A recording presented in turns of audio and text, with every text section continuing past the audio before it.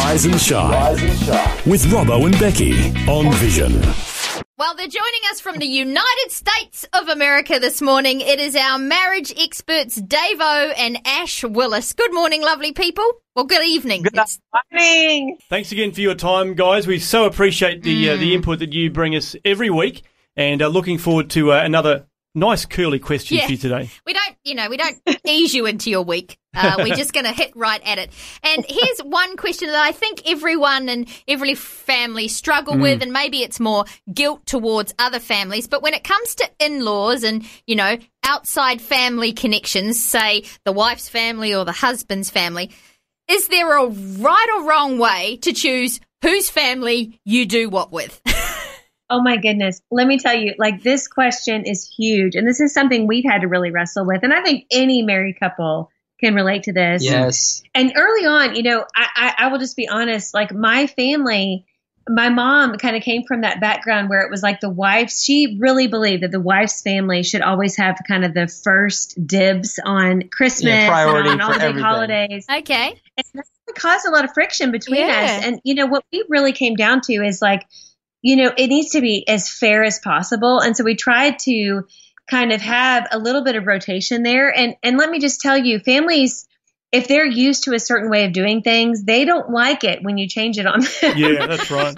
So we had to really, it was a delicate time. But here's the bottom line. When you get married, in that moment, and this is the way God designed it, you and your spouse are creating a new family. Mm-hmm. It's an extension of both your families. You continue to honor your father and mother, but the Bible says a man will leave his father and mother, cleave to his wife, the two will become one. And he's setting up a new priority system where in that moment, you and your spouse have to be each other's first priority. It's no longer my first priority is my parents or your first priority is your parents. That no marriage will survive if that's the way that it is. You've got to put you and your spouse in peace in your relationship and in your kind of future family first.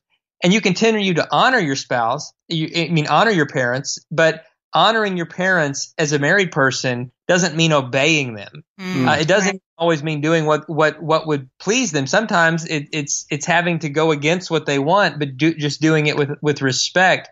You're going to disappoint them. We've disappointed both sides of our family so many times, not intentionally, but just you can't please everybody. And if you're trying to please everybody, you're going to live in misery. It's madness. So, you've got to fight for peace in your own home, and then from there you have to do what's fair to everybody involved.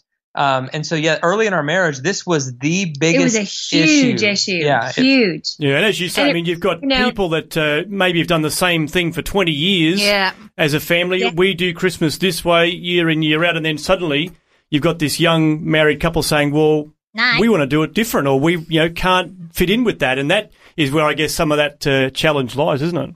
Oh, absolutely. Because people don't like change, generally speaking. And so, this was the case for my family. And I really had to kind of just sit down with my parents and say, listen, I love you guys so much, but we can't be, at the family Christmas at the same time every single year. We're going to have to rotate years because I want to give Dave the ability to be with his family when they're having their family Christmas. And so, my parents didn't necessarily love it at first, but I will tell you, when you are a united front and you agree and you go to your parents in a loving way, this isn't in a fight or in a negative way, but in a very loving and respectful way, you say, listen, I love you, but we are our own family unit here, and this is what we need to do to honor both families.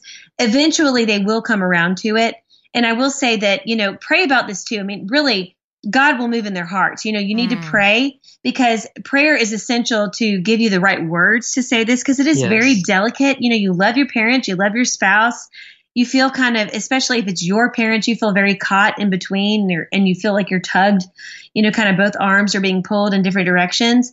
But what it boils down to is, again, what Dave is talking about, our first priority as far as human relationships go, it lies with our spouse over our extended family once we are married. And so we have to honor that by setting those boundaries in the most lovingly way possible.